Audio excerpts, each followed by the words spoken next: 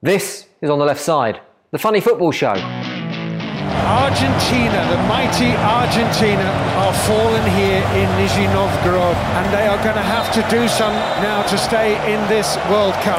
Hello there, it's time to take a running kick at football whilst it lies injured on the floor and hope the referee doesn't notice. I'm Jim, and we're going to have a whiz through the last few days of news and action from the World Cup finals in Russia. Make sure you subscribe to this podcast by clicking the button in your app or in the Apple Podcast store, and you'll get the next show as soon as it's ready. Plus, now you can watch the show too. Head over to YouTube and search On the Left Side, or just find all the links you need, including the subscription link at ontheleftside.co.uk.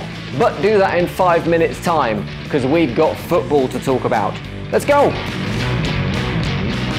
We're already in week 2 of the World Cup finals, and it's fair to say there have already been some shock results. The likes of Germany, Argentina and Brazil have found the going a little tougher than maybe they expected, whilst Russia, a team that wasn't even expected to get out of the group stages, has managed 8 goals in 2 games and become the first team to reach the last 16. Does anyone else think it's slightly strange that in 2017, Russian athletes across the globe faced a blanket ban after state-sponsored doping was uncovered, and now, a year on, the Russian football team are managing a goal every 16 minutes in the World Cup? Yeah. Fuck. No, you're right. Sure, they're totally unconnected. It's no surprise that some of the big boys aren't finding the form they thought they'd find, however, when they have such big egos to contend with. France being one. They hardly looked at the races when they struggled to a 2-1 win over Australia last week, and I'm sure that wasn't helped by Antoine Griezmann's decision to turn the pre-match spotlight onto himself and his future club decisions. In the 24 hours before the game, the Atletico striker released a 25-minute film with the hashtag #LaDecision to announce the exciting news that there was no news at all, and he would indeed be staying in Spain next season. 25 minutes of non-action. It was like watching Uruguay versus Saudi Arabia. Apparently, as with any good TV drama, he even made 2 versions, one saying that he was staying and one saying that he was going, so there weren't any nasty spoilers. Why stop there? What about making a 3rd version, where in the final scene you get eaten by a zombie and replaced with another footballer who isn't an attention-seeking bellend? Let's just hope that this is a one-off event. I don't think I can cope with any more. I can just about deal with the elongated, over-the-top new signing videos we get every transfer window, but I don't need to be watching a 30-minute mini documentary just to find out that Troy Deeney has signed a 1-year contract extension at Watford. If you get to know Troy, I'm chilled, man. I'm a mum's boy. The biggest shock of the tournament so far, however, was that England won their opening game of a major tournament for the first time in 20 years, beating Tunisia 2-1, and in the process, getting the flag-waving, Brexit-loving red tops in a lather about a proper English hero, Harry Kane, and his untattooed legs. Bet he doesn't have breakfast after losing a game either, eh? To be fair, you can't really knock 2 goals in any World Cup game, and it was certainly a captain's performance from our Harry, even if the most baffling man in football punditry, Paul Merson, doesn't agree. I thought he was poor. You know, he scored the 2 goals, but they need Harry Kane to hold the ball up, get involved and bring other players into the game, and I don't think he did that yesterday, but I'm thinking more ahead to, you know, the knockout stages. Just to clarify, Merce, you're having a pop at Harry for the way he might play in the latter stages of the tournament if England eventually get that far. Why don't we just kick him out of the team now in case he misses a penalty in the semi-finals?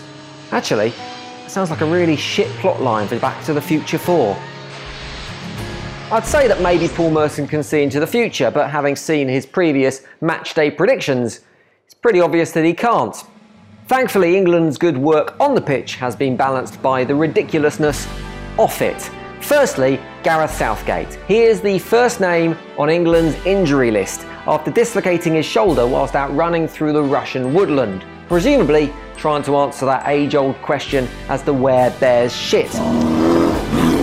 although I expect he was probably just trying to prepare his team for more of those WrestleMania-style body slams they received versus Tunisia. Either that, or Sergio Ramos was lying in wait for him in the Russian countryside. Secondly, the team have been preparing for the big game against Panama by dicking about on inflatable unicorns in the hotel swimming pool. There are some truly iconic moments in England's World Cup history. Gazza's tears, Bobby Moore swapping shirts with Pelé, Beckham's face as he's sent off against Argentina, and now we have Jesse Lingard straddling a giant inflatable unicorn. God bless England. Thankfully, it's not just the current crop of players who are embarrassing themselves, however. The alumni are having a good crack too. Last time out, I was singing the praises of the punditry during the World Cup. Obviously, when I was saying that, I wasn't talking about Phil Neville.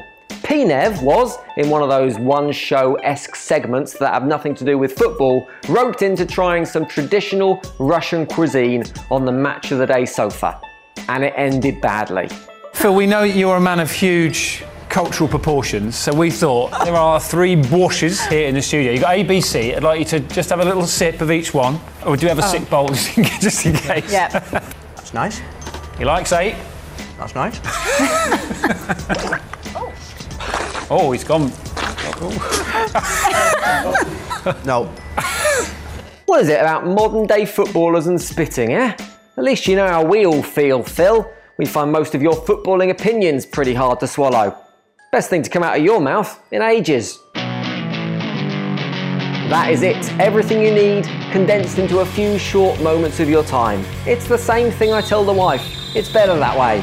There'll be more like this very soon, so if you liked it, click subscribe and share the show with your mates as well, because we will be back. Bye. On the Left Side is written and produced by Ant McGinley and Jim Salverson.